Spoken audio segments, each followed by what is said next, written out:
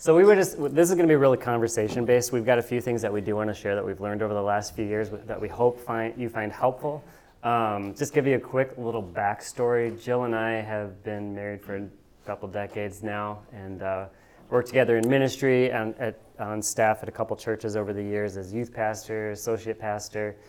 When we were associate pastor at a church in the East Twin Cities, when you're an associate pastor, you're pretty much everything, right? So you oversee youth ministry, and then can you put together announcement videos? Sure. Can you run this? So you got a lot on your plate. Anyone relate to that? You might have one title as youth pastor, but you're 20 other things, right?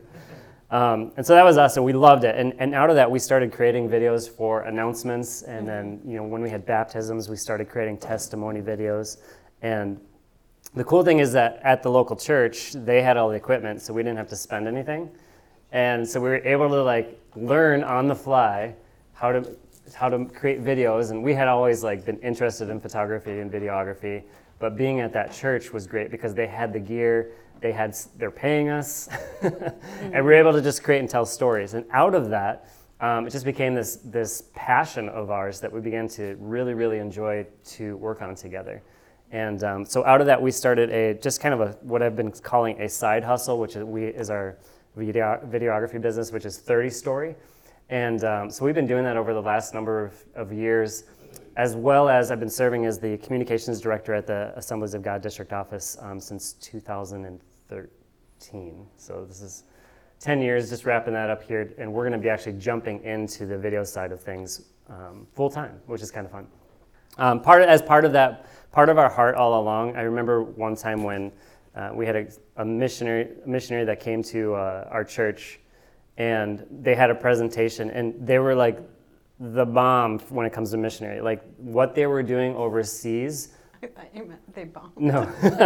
Well, what they were doing overseas was amazing, but they had a 5-minute window at their church, and their presentation was a really, really bad PowerPoint. It did bomb. Yeah. And I remember thinking in that moment, is there a way for us to use the gifts that we have to come alongside ministries, to come alongside missions, and those who might not have the resources or capacity to put together some sort of compelling visual, can we come alongside them and create something that will help champion what they're doing and who they are and what God has called them to do? Yeah, just to add to that, I think we like to tell the stories that people don't notice or don't see, and just because they're not obvious doesn't mean they're not compelling and great stories to share. And that was such a great example for us, was knowing this guy was doing such great work overseas, but he wasn't a speaker. That wasn't his gifting. It wasn't the work he was doing, but him raising money depended on him having a good presentation. And for us, that really inspired us to, we do for-profit work, but we offer a lot of highly discounted nonprofit work because that's where our heart is. And so, do you want to go into how we started the business? No, go ahead. Okay, so we actually began our business non-traditionally. I feel like we stepped into everything a little bit non-traditionally, so don't feel bad if you didn't go to school for this, because we didn't either. We took a lot of we took a lot of online classes, but it was mostly Matt, and then he would show me what to do. And I would try hard to remember. But yeah, this isn't what we went to school for. I went to school for nursing. Matt was a pastor. So we had completely different careers lined up. And in nursing, the part I loved most, honestly, was the stories. Patients would come in and talk about things, or I worked with a lot of vets, and they would tell me war stories and stuff. And it really should have been a good hint back then. Maybe God was nudging me towards, this is what you love about it. You love the people and you love the stories. But yeah, we had our kids, and I decided to stay home with them, and I did photography for weddings, and then Matt was going more into video, and that sort of terrified me because I already knew my one thing really well, and it was hard to jump into something that felt brand new. But yeah, we just started filming things, and when we decided, we felt like God was urging us to do this, and we took our boys to the Fauché Tower in Minneapolis and got off at the 30th Story, which is where our company name 30 Story came from. And we just filmed them and filmed a story for them we wanted them to see in the future. And that was sort of our first step of like, we're going to do this whether anyone wants us to or not, or anyone. No one was begging us to make videos. No one was like, please guys, you need to do this with your lives. Not anybody. We just sort of did it. That's it in a nutshell. We don't want to. We're not going to talk too much about tech. This is not going to be about our gear. We can answer any questions at the very end if you want to reach us afterwards. But this is more about the storytelling aspect of it, which I think can apply outside of video, which is nice. And the cool thing that we've discovered in the last 2 years is you don't need fancy cameras to tell a good story, right? So a lot of times, like, you have it, like the tool in your pocket. And there's even free apps to help you edit and create something all from within your phone. So we're not going to be talking necessarily about the tools. We want to focus a little bit on the storytelling. Because one of the things that when we were on staff at the local church, we'd have people that would sign up for baptism, and we were trying to expedite things. Lots of times it's easier to share a video of someone sharing their testimony than it is giving them a mic, Because a lot of times it's a way to make it a little more concise and to move things along and to keep things from rambling on. So we started creating videos from these testimonies, and we would get all kinds of different stories, right? So you get all people from all kinds of different backgrounds, all kinds of different angles. Some people are introverted, some people are extroverted. They're, for a 2-minute video, they're talking for like 2 hours, like they just go on. And so you're getting this wide range in a church, and we're trying to tell these stories. And so we're just gonna share a few tips that we have learned over the years that hopefully can help you then be able to take any person's story and to make a compelling visual video out of it, something that is going to connect with people. Because at the end of the day, what we're looking for when we talk about communication, the idea is for human connection or divine connection. A lot of times when you think of communication, you think of a video, or you think of social media, or you think of a website or graphic design. But those are not the goal, right? The goal is human or divine connection. Where are you leading someone to? And so we're just going to share a few nuggets, and Erin can actually jump in if she thinks of anything as well. Erin works with us at 30 Story. She's helped us create some of these videos. So what I'm going to do is I'm going to start just a couple videos, and I'm going to ask if you guys pick up on anything in these 2 or 3 videos that I show. Well, Joe has something to say. No, I was going to hold the mic. Oh, okay. I was going to hold the mic.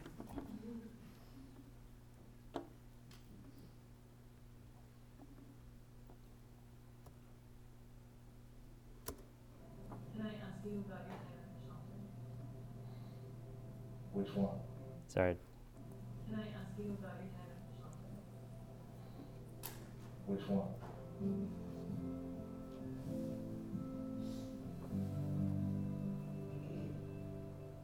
First ever shelter, I was embarrassed, and it was just like your friends are living in these nice houses, and they're taking you to sleepovers, and There's a reason I'm stopping this, okay? I want you guys just to pick up on something. Let's try another one here. This is one we did a few years ago at church in Foley.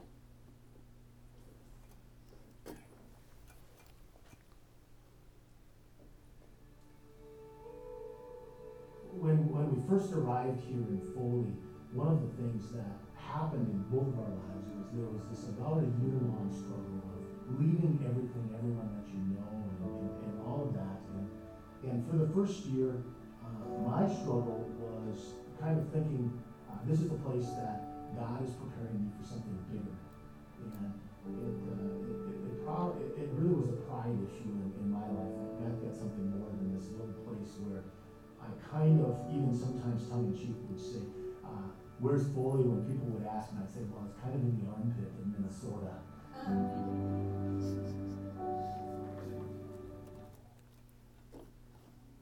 Is this leaving you wanting to watch more? Your lip sync's off. And flat is the best thing because the camera is trying to focus and it's focusing on something else. That's good, you're picking up on stuff. Oh, we did this one, sorry. Got another one coming out. Where's the other one?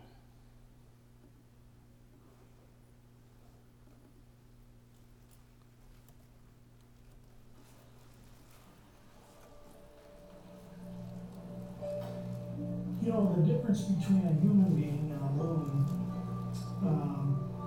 those lines get fogged after a while.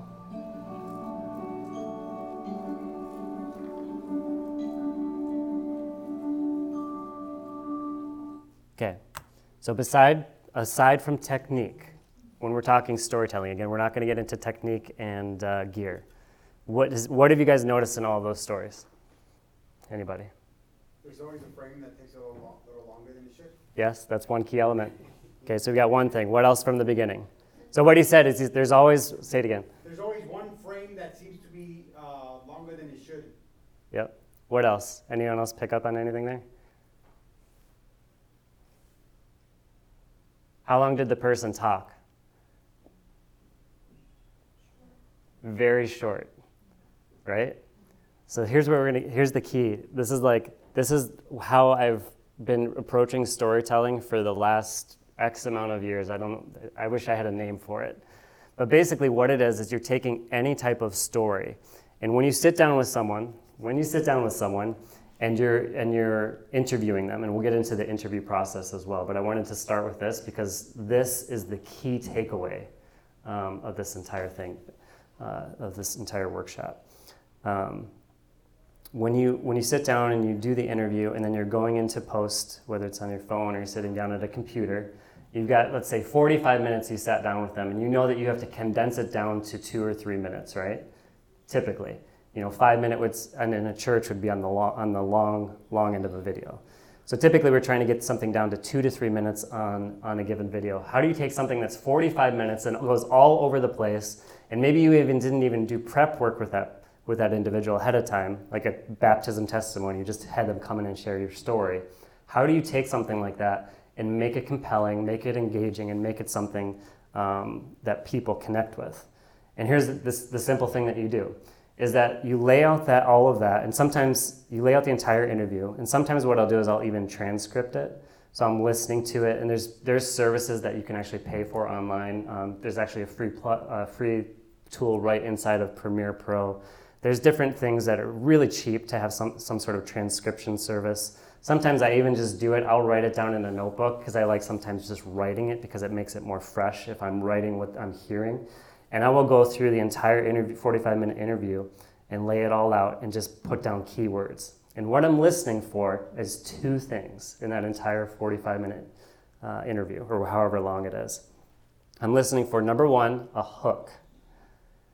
What is something within that story that is unique and intriguing, something that if I took it out and just threw it out there is going to make me want more? And what's interesting is, how many of you guys watch videos on YouTube? They do that all the time now on YouTube. You see that all the time. Sometimes it's just kind of just outrageous. They're trying to, say the first thing that they can think of, that would pique your attention, but it's the same kind of concept.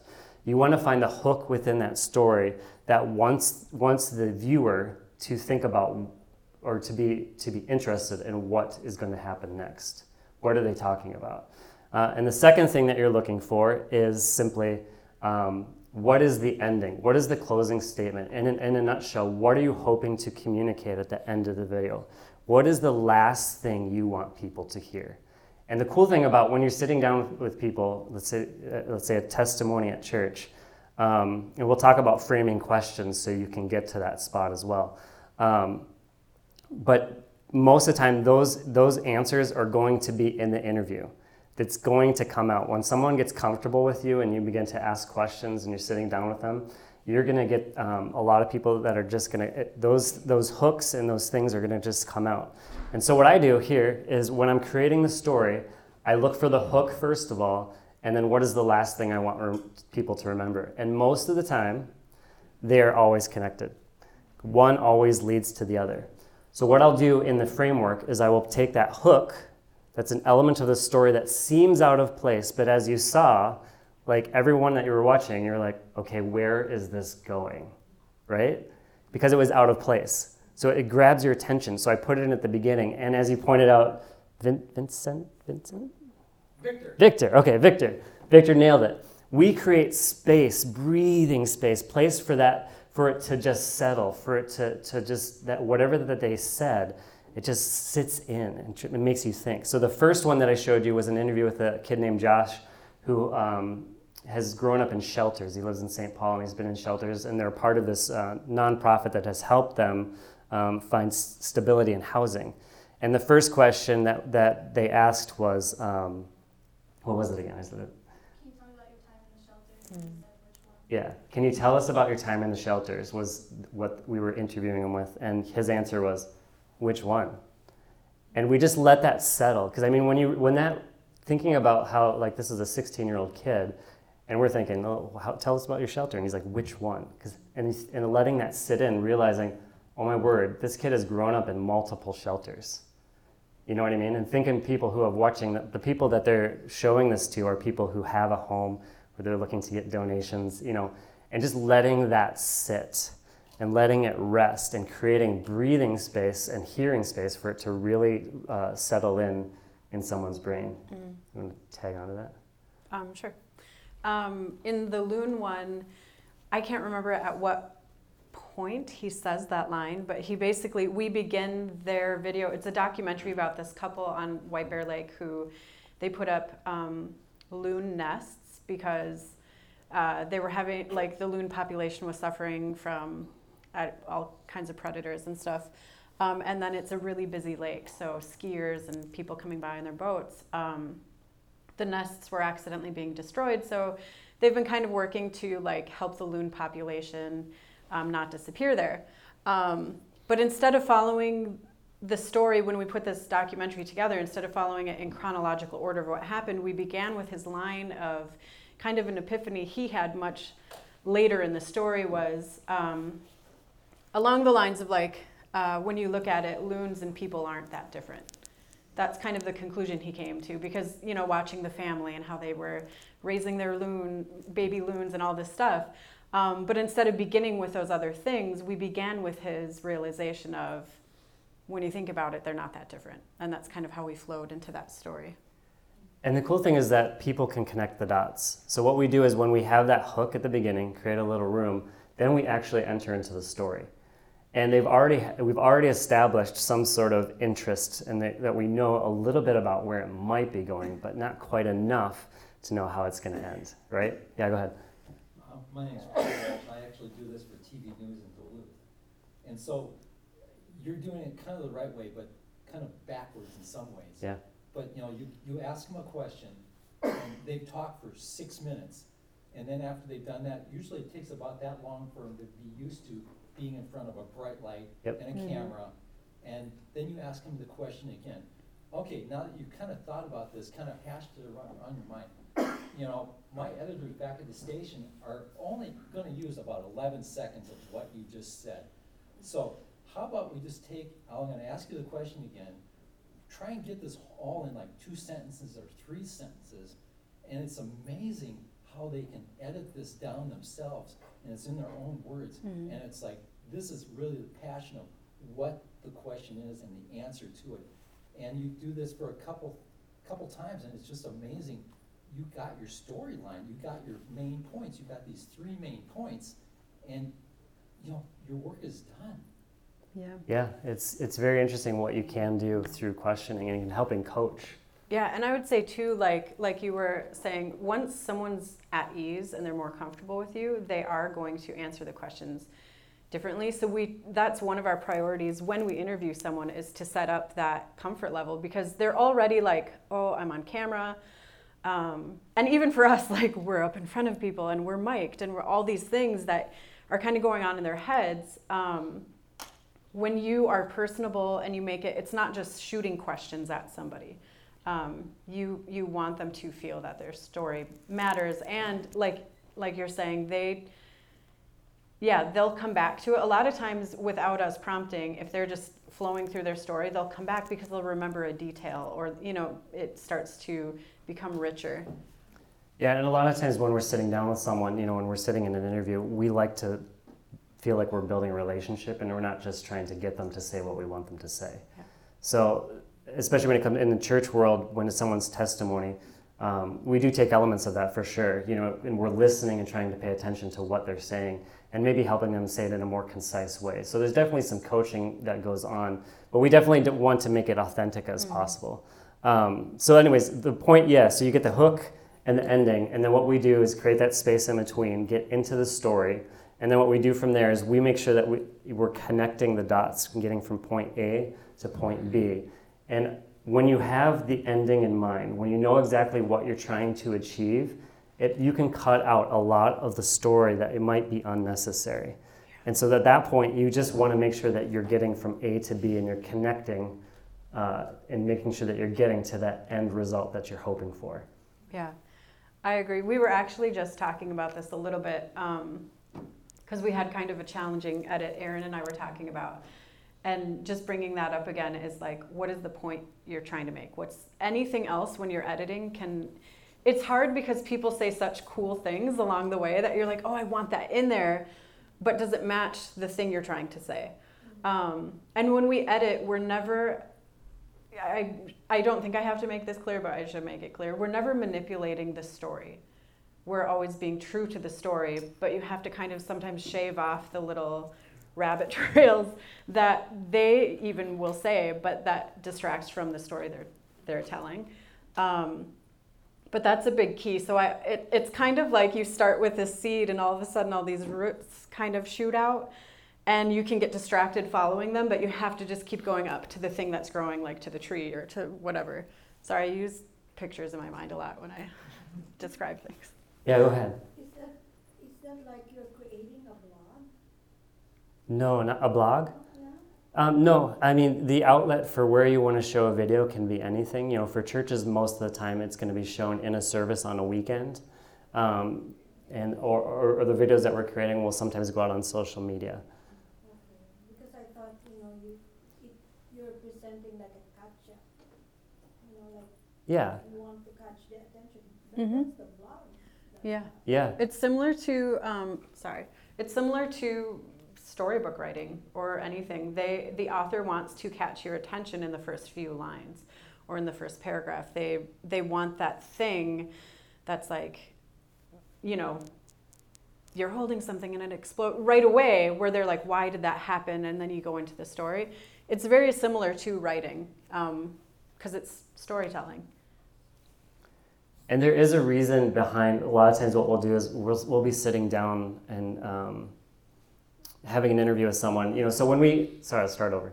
When we were traveling all across the state and we're telling local church stories, a lot of times when we're trying to figure out where do we go, what story do we tell, our pastors might come to us and say, well, so-and-so is doing something down in Casson. I'll use Casson as an example. Oh, yeah. Years ago, we went to what's the name of the church again? Community Celebration Church. And at the time, there was a building project. I think this was about 2017, something like that. And so as coming from the district office, we were going, and what the story was the building project, and talking about the growth in the church. The growth, there's this church growth trajectory where it was just increasing and increasing. Of course, God was doing something special in that church. And so we went down there with the mindset that this story was going to be about the building. And we sat down with Pastor Steve, and again, what Jill was saying, we're just starting a conversation and just beginning to get, to talk about life and getting just like you're sitting across each other at a coffee shop, right? And so we begin to talk more and more. And as we begin to start getting into the building project, and as he's sharing more and more, and he's been very open about this over the years, he has a backstory with struggling with some mental health and depression that goes back years and years. And it's tied to his approach within the church, which has led to that growth. That vulnerability that he has shown and through his leadership is part of the reason why so many people were drawn to the church and created a connection. But that was not what we had thought that the story was. But going in and being able to sit down and not come in it necessarily with an agenda, but just in conversation, it came up. And that's one of the things when you're sitting down with an interview, if you can pay attention and look for those things. Again, I'm looking for a hook. Even when I'm asking questions, I'm thinking, where is this story going? What is interesting? We can talk about a building, but what's more interesting is a lead pastor who's being completely open about mental health. before it was even popular.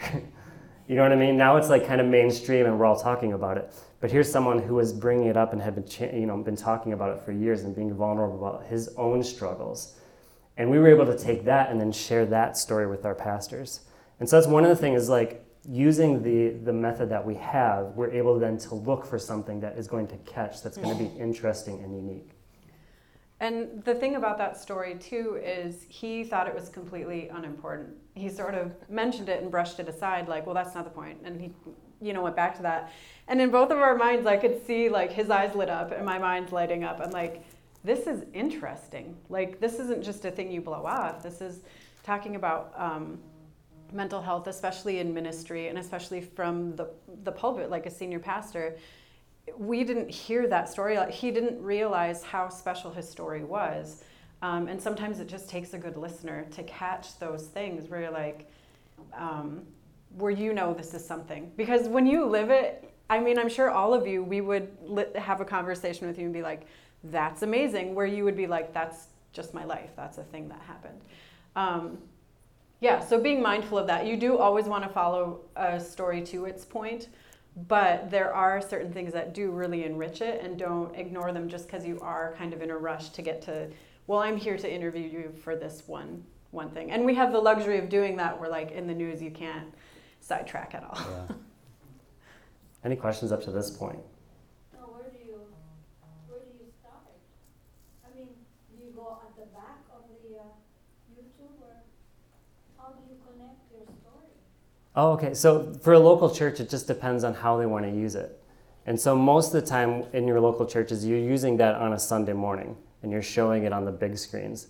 And it kind of depends on what you're trying to achieve. A lot of times, like, that's going to be your best point of connection because you've got people that are together and experiencing it all together. So like, for example, yesterday we had an ordination services where pastors were getting licensed and ordained. A few years ago, we talked about the idea of why don't we honor those who have been licensed in the Minnesota district as pastors and create a video that honors those who have passed away the year before. And why don't we show it when everyone's gathered together, when there's 1,000 people in the audience, including people who are just getting licensed, right? So how powerful is that we're able to show that story in a large gathering that can connect with the people who are making the same exact decision that others committed their lives to. And so a lot of times it's going to come on a Sunday morning. And of course, there's other places, there's other outlets. I mean, what are some other places that you guys show videos, or what are outside of the Sunday mornings? Social media, yeah, it's huge. And it's a big one too, like, I mean, YouTube, Facebook, Did you have more? No. Oh, okay. No. I don't know anything about this. What about the Pro Presentation platform? Oh, sure. Okay, I see where you're going. Typically, this isn't entirely about the presentation software. There's definitely different ones that you can use. What are some of the presentation softwares that you guys use within a local church? ProPresenter, anybody? Yeah. Typically, ProPresenter is my go-to. It's really buggy still, which is kind of weird. We used to use MediaShout and didn't have as many problems. Yeah. Went to ProPresenter, and we're still learning. Yeah. It's crazy. Yeah. What's that? Easy Worship, yeah. There you go. And again, it goes back to this, like, if I was to share, like, a couple things would be takeaways that are key takeaways. Again, is the whole idea of storytelling. If you're new to this and you're looking for a way to, like, create something out of anything and any person that you're sitting down with, that's kind of the formula that we found to work within the local church and a lot of nonprofits. The second thing would be that we've heard this echoed in the previous two breakouts leading up to this one, is the idea that excellence is not measured by comparison, it's measured by stewardship. So it's what you do with the tools that you have. And we always say, like, we've watched videos and we watch our own and we can pick them apart and see how how poorly we shot it or how poorly we edited it, and like all of those things. And we recognize that we're always going to get better, and that's the goal. Because if I watch some of the stuff that's like top notch, whatever Steven Spielberg is producing, if I watch that and think that I can achieve that in my lifetime, probably not. And if I looked at that in comparison-wise, I'd probably just want to quit, right? If I'm never going to achieve that, why would I want to go for that? But ultimately, I always look at it like, I'm okay with not being the best as long as I'm always getting better, right? And so that's the same thing that applies, whether you're using Easy Worship or ProPresenter. What are the tools that you have in front of you? If you're looking to tell testimonies within the local church, if you have an iPhone, I mean, you've got all you need. Just find a good room that doesn't have echo. You know what I mean? Like carpeted room or something. Just. But like you can use anything. Yeah. Do you is there an app that you recommend that could do a smaller version of this that you maybe prefer? Oh, that's a good question. Does anybody else use an app? The only one that I've used, I think, is it Rush, Premiere Rush? That's the only one that I've used on the mobile, which has worked. Elliot has used that. Mm-hmm. Yeah. Is it? I think it is free. I think there is a free version of it. Yeah. In the back. How do you incorporate storytelling within church announcements? Because it's kind of informative. Yeah. Well, I think, that's a really good question because... Is that like when we did the Easter egg announcement? Yeah, kind of. I was going to go there.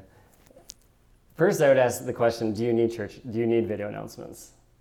And that's, I think, a fair question. Like, if you're going... And the reason I'm asking it, like, I'm not... Because we did it for years and had a blast doing it. And it actually became... We'll talk about it. It became one of the highlights of our Sunday services. So there is that aspect of it. If it's truly engaging and you're connecting, then you roll with it, right? If it's making that human connection, that's communication. If it's making that human connection, it's worth it. But if you're just doing it because you think you're supposed to do it, then it might not be worth it. Because if you have, most people inside of a local church have limited time or limited volunteers to invest in putting together videos, and you might be better served in telling testimonies or other stories with that time rather than the church announcements. So that's kind of where it started. But to really answer your question, get creative with it. We used to do, well, I'll start with Watermark Church, I know has Shay and McQuaid Boo. They get really, they have fun with it. And they're a good reference point for if you're looking to connect with someone that's doing it in a unique way. They're out in Watermark and Stillwater. Now, when we were on staff in Valley Creek and Woodbury, we kind of went our own direction. You want to talk about it just a little bit, real brief? Okay. Sure. I was just going to say, too, since you used them as a reference, you have to keep in mind the personality of your church. So what they're doing works really well for the culture and personality of their church. But other people watching it might be like, okay, that's what they're doing. So just, keep the context in mind. But what we started doing was just making short films, very, very short films. But we announced like a big Easter egg helicopter, some kind of drop thing. So we did a very, very short video of our oldest when he was a baby. Like we were opening cupboards in our house and Easter eggs were falling out, like the plastic eggs, and just showing him spilling on the camera. And all of it took, I think it was like a 15-second. Yeah. It was super short. But then we picked him up from his crib at the end of it, and there were like Easter eggs underneath him. And that was how we announced, hey, we're having this event. And so it wasn't like, the information was there, but we made it entertaining to watch. Because otherwise, we've been places too where it's like you watch the video announcements and it's just as dry as watching someone stand up and make the announcements. Yeah, exactly. So you want to avoid that. Yeah, we would even, I remember like one time we were having a baptismal and it was right around election season. And so I created a negative campaign ad. And I was campaigning for myself over our worship pastor because he wanted colder water and I wanted warmer water. And so I was saying, I'm going to get warmer water and more of it. Sign up for baptism today. But just trying to think like outside the box, we did all kinds of dumb things. Mm-hmm. The announcements, we called it the top 3 because we focused on only 3 announcements every week. And it was 90 seconds or less. We got creative with one of them. So we took whatever one we called a featured announcement, and we're like, okay, what zany thing can we do that's almost YouTube-ish in a way, and just create some sort of story or whatever to make it fun. I don't know if that helps. Okay. Yeah. People are always asking, like, what's the best camera, what should I use? I always tell them, it's the one you got. Yes. Yeah. And I've been saying for years, this is gonna be a year that somebody's gonna win the Pulitzer with an iPhone. Yep. Because I've been saying this ever since the Miracle on the Hudson. We've all seen that photo. That was an iPhone. Yep. You know, there's been 2 Pulitzers, one with Brownie cameras. Yeah. But I mean, it's not so much the camera, it's just what you do with it. 100%. Yes, that's so good because I took a photography class in college because I needed like, even though I was in nursing school, I needed like an extra credit for something. And so that's what we learned is some of the most famous photographs, it's not about the quality, it's about the content. And if you're there with whatever camera you have and you capture a special moment, that's what's important. It's not that it was like on a Canon or a, what's the Nikon or Sony. Sorry, that's the only one I don't use is the Nikon. Nothing against it, I just don't have one. So the other thing I was going to mention when you're doing interviews, again going back to the formula at the beginning, sometimes you do need to coach what is that final thing, the last thing you want people to hear, the last thing that you want people to understand. And most of the time when I'm creating a video, it's a call to action. You guys heard that, the CTA or whatever. All the time we're trying to think, okay, not just are we showing, we don't want to just inspire a video, but inspire people through a video, but can we inspire them to take action on something? So even if it's something like baptism, the old adage, how many of you guys went on a missions trip when you were a teenager and you had to learn how to do a testimony, and the whole idea of a testimony was what? Call to action. If God can do this in me, He can do it. He can do it in you too. And it's that simple premise that you can take into any story or into any interview. And so I usually end if I'm sitting with a pastor, like when I was sitting with Pastor Steve, I would ask, okay, we've heard your story. Thank you for being open. Now let me ask you this. Knowing that other pastors are going to be watching this and knowing that some of them are probably struggling with some of the same issues that you have struggled with, what would you specifically say to them? And out of that, wow, you know what I mean? Like, they'll pause and they'll think, and that's when you get kind of the gold mine, right? Yeah. I was going to say, we don't make people say, so when he's saying that we're trying to get that ending thing or the whatever, it's through the questioning. It's not saying, can you say this for us? But it's how you ask questions or how you present things. But with that, I think in every single interview, that's one of our last questions is, what would you say to other people, or how would you want to encourage other people? I think sometimes my best question is a question asked by the person I'm interviewing. It's like, what question have I forgot to ask? Yeah, that's great. That's a lot of times my best question. Yeah. Yeah, and we'll do that sometimes too. We're like, is there anything we haven't covered? What did we miss? And because the whole time they might be sitting there with something stewing, Yeah. right? So that's so good. And sometimes what we'll do is that we'll revisit something. So even if we feel like, maybe the questions are done or whatever, we'll be like, let's go back to that one question. Can you expand on that? Can you just sit on that for a little bit and tell us more? Tell me more. But I think you not everyone has a ton of time to sit down in every interview, but I do think that if you give yourself enough time, you'll be able to generate more of the story and get them to be more open and authentic. Any other questions? I was just going to add to that, and then you can move on to whatever thing you want to move on to. I know that we don't all have like 5 hours to sit down with someone for an interview, and you don't want to, because you don't want to edit through 5 hours of content to try to get your like 40 seconds. But we like to leave space. So when we're in an interview, if we know, we'll ask them questions maybe for, I don't know, however long we need with that one, whatever content we're trying to get. But like you were saying, we'll ask them something, or you ask them, what have I missed? And be patient. Because sometimes they feel like, I don't know if you can all just snap off things off the top of your head. Maybe you're really good at it. But remembering to be patient as they're trying to think, and let them know, like we've already set up the environment where they know they can be comfortable with taking their time. Because sometimes it just, they have to gather their thoughts or whatever. And we've been really greatly rewarded with things people have said after having like a minute to collect themselves. So everything that we've been sharing is what we have found to be true in most church scenarios. Usually you're given a direction by your pastor, say, hey, we really want this person, here's a little bit of their story, can you sit down with them? So in most scenarios in a local church, you might not have the luxury of doing a pre-interview, which is super helpful as well, a connection before, but a lot of times in the church world, it's like, hey, I know it's Thursday, but I've got this great sermon illustration with this guy that's living, you know what I mean?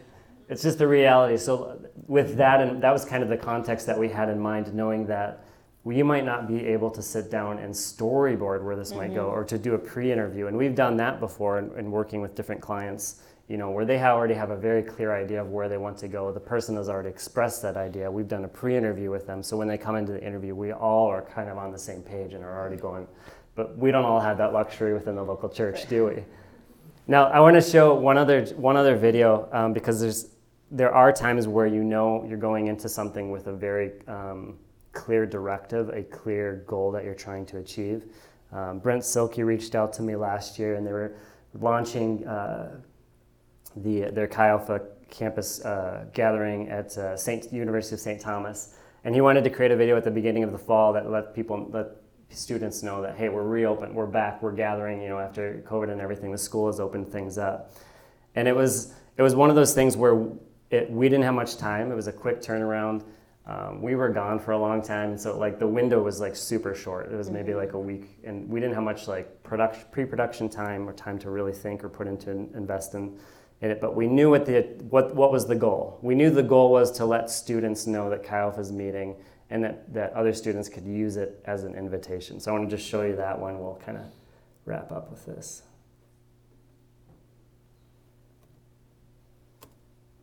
Chi Alpha is community. Chi Alpha is the place where you find a home and you find your people.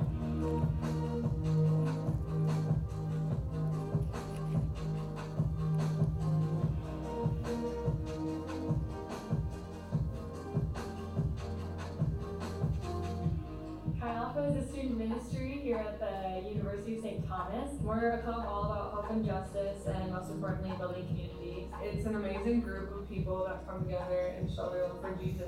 Connecting with people on campus is huge. This community, you won't meet a place like it. It's the one place where I can really connect with people on more of a deeper level. We do weekly services, we do small groups. We have the best activities, free food, and there's always Chipotle.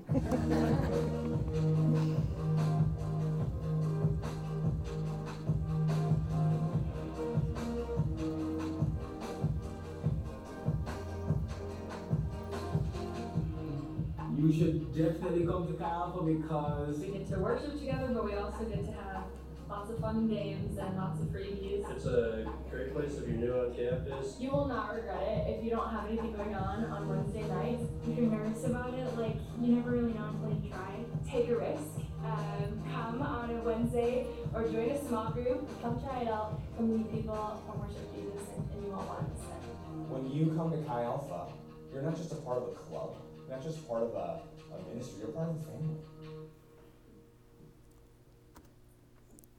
So you see the framework that we used, right? Found the hook, let it sit, and then found what was the one thing that we wanted people to take away? It's family, your family. And Brent shared that first night. And so as I went through the footage that I shot, I'm like, there it is. That's the last thing we want people to know. We want them to know that Chi Alpha is family. And the interesting thing is that was all shot in about 2 hours. Every part of it, yeah. The one thing I'm missing in that is I heard that voice at the end. I know who Brent Silke is, and I know what he sounds like, but I never connected that voice is that person. Sure.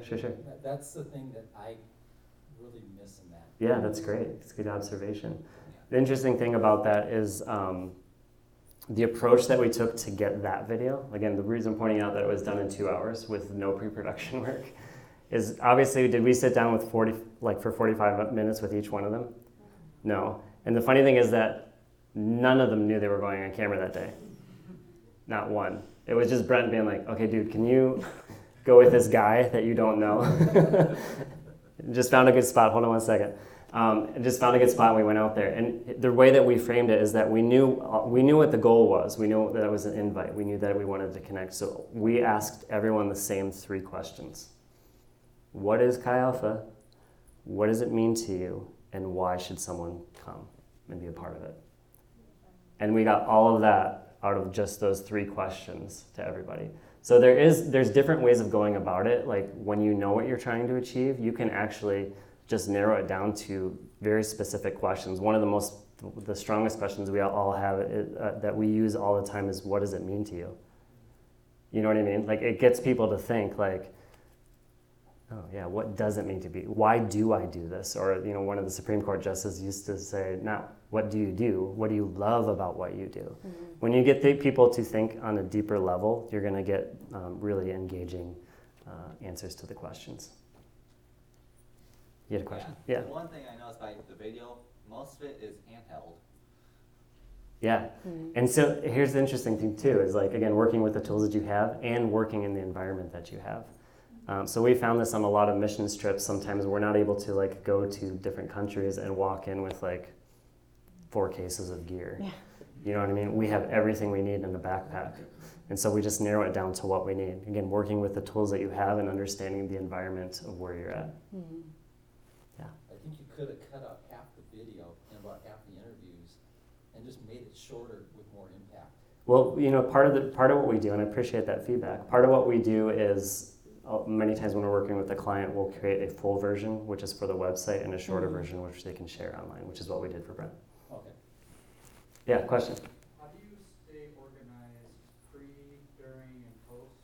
And then how do you reach like contentment with the video? That's really good. The goal cannot be perfection. Yeah. You'll never get anything done. Jill, why don't you answer that one? I am the least organized person in this organization, so that's interesting. About how we stay organized? Yeah. We hired Erin. No, literally, she's our project manager. Seriously, she is. We did do this on our own for a while, and it was a strain for me because it goes against my personality type. Not to be organized, but just after a while, I'm like, I can't answer another email. But yeah, it depends on the project. So for some of them we've done, I've spent time storyboarding, and then we hand it back to the client, and they say, I like this, I don't like this. And as far as the perfection part, or like being content with what you've produced, it's nearly impossible, because either you have a client that you're doing the thing for and they have opinions on what you should do or redo or not do, or you have limited time where you're like, I would have loved to have done this, or I wish I could have done this. But as long as you're communicating the main takeaway, I think for us that's when we're content, when we're like, we got across the message they wanted us to communicate.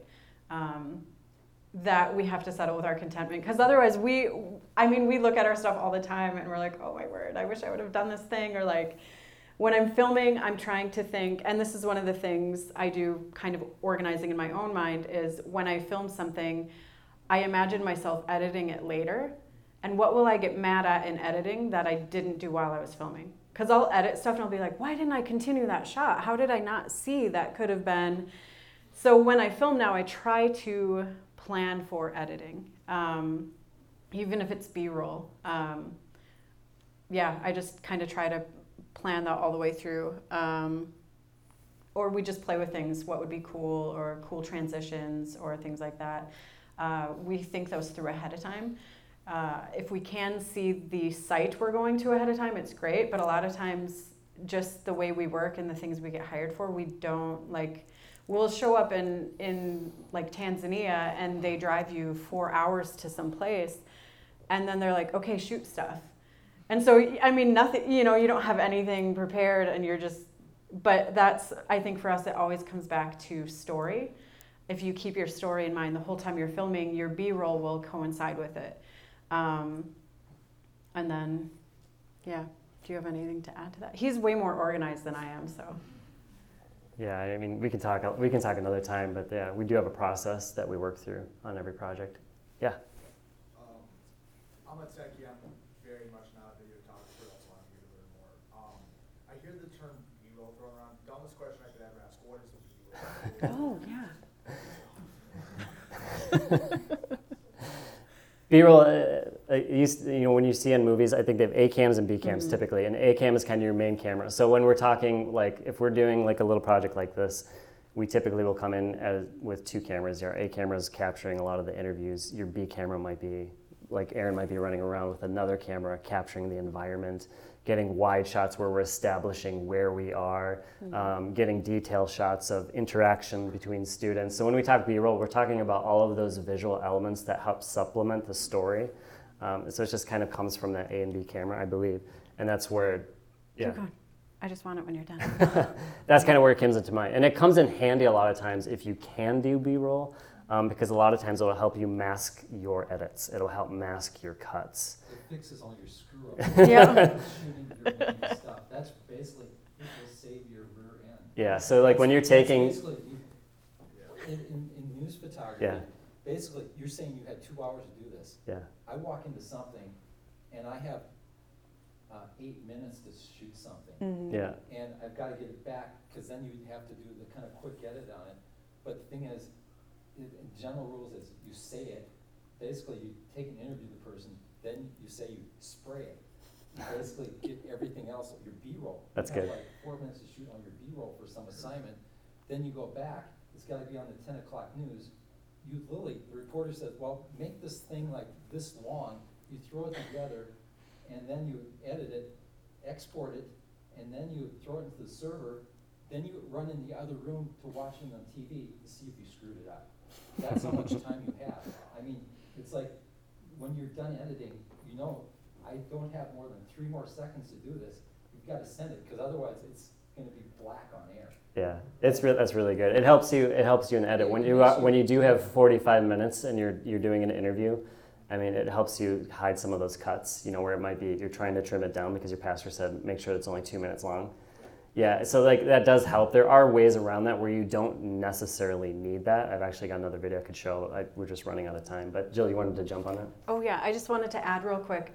Like you were kind of saying, it saves you, not just when you're trying to mask certain things and edit. You know, because you can just cut and go to the next thing the person says, but it's abrupt. People don't like seeing it. It's not pretty. But sometimes it helps explain something without explaining it to the viewer, where you're interviewing someone and there's birds and they're just going to keep chirping and you can't get them out of you can't take the audio out of it. There are birds there. You just film the birds and you put it into the thing and then people know, oh, there's birds there. Yeah. So when they hear birds throughout the interview, they're not like, where are these birds coming from? They've already seen it, and so we use B-roll for that as well. That's really good, yeah. So a lot of times you're dependent, like probably in the news too, you're dependent on where you're at. You can't go and find a great spot necessarily. You're like stuck with the one place you're at, and it's right along the highway. Like, well, we're going to show the highway. We're going to show those cars coming, so there's context for that audio that they're hearing that might be distracting otherwise. Any other questions? We've got one more question. Where do you learn this? YouTube. A lot of classes, you think it's the glue. Yeah. You have to go and, like what I do before, this is what I did. Yeah. I put it in a, what you call, how do you call that, page, not pages, but slides. Yeah, like PowerPoint or Keynotes, yes. Keynote and PowerPoint, and then you put in the film, and then you put the music and all that together. Yep. It's a lot of work. It is a lot of work, yes. It is a lot of work. It is so true. But honestly, like what it is for us was connecting with other people and getting feedback, learning. You got to be open and receptive to criticism and like critique, and you just got to get better. Our motto kind of is don't be precious about it. So we'll critique each other's stuff a lot, or someone will have feedback, and it doesn't offend us, it helps us grow. Yeah. And I think that's a great way to see it, is like, it's always an opportunity to learn more, because we never think we're at the top of our game. It's kind of encouraging when people are like, I liked it, but there's this thing. And then we know next time, like, yeah, we should keep an eye out for that thing. Were you gonna? Oh, sorry. I was thinking, I do this when somebody dies in our church. And here am I'm taking all the pictures and trying to present it, and I'm using Keynote because I have a Mac. And then I'm putting it into the film. And here I'm bawling because I remember this stuff. I mean, the whole thing is a process that, that your love kind of exudes into. Yeah.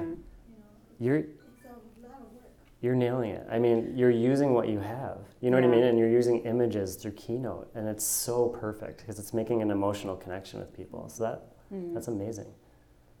Last question. Not really a question, but even if you never do this, like just knowing how much time goes into it is really good. My husband's brother does some of this for his church, and he says all the time, like, people just like, well, we just put a video together. Some of those pictures in the video should take you, what, like 30 minutes to do that? And he's like, so just having people know that this is a really lengthy process just helps people have better expectations. Of, like, That's good. give it to you Saturday night at 10 and expect something chop on Sunday. Yeah, that's really good. I'll piggyback on that. And the last thing that I'll say, one of the things that saved my behind over the years in church and in the district is you learn that you don't answer no to your pastor. You answer either yes or yes, but. So if they come to you on a Tuesday and they're like, I need that video for Sunday, can you do that? Yes, but I can't do this. I can't do this. I can't do this. And then I can make that happen. So again, managing those expectations. Otherwise, you will get fried out very, very, very quickly. Thank you, everybody, for coming. I know we've got the last session to get to, so I appreciate you guys and hope you enjoyed it.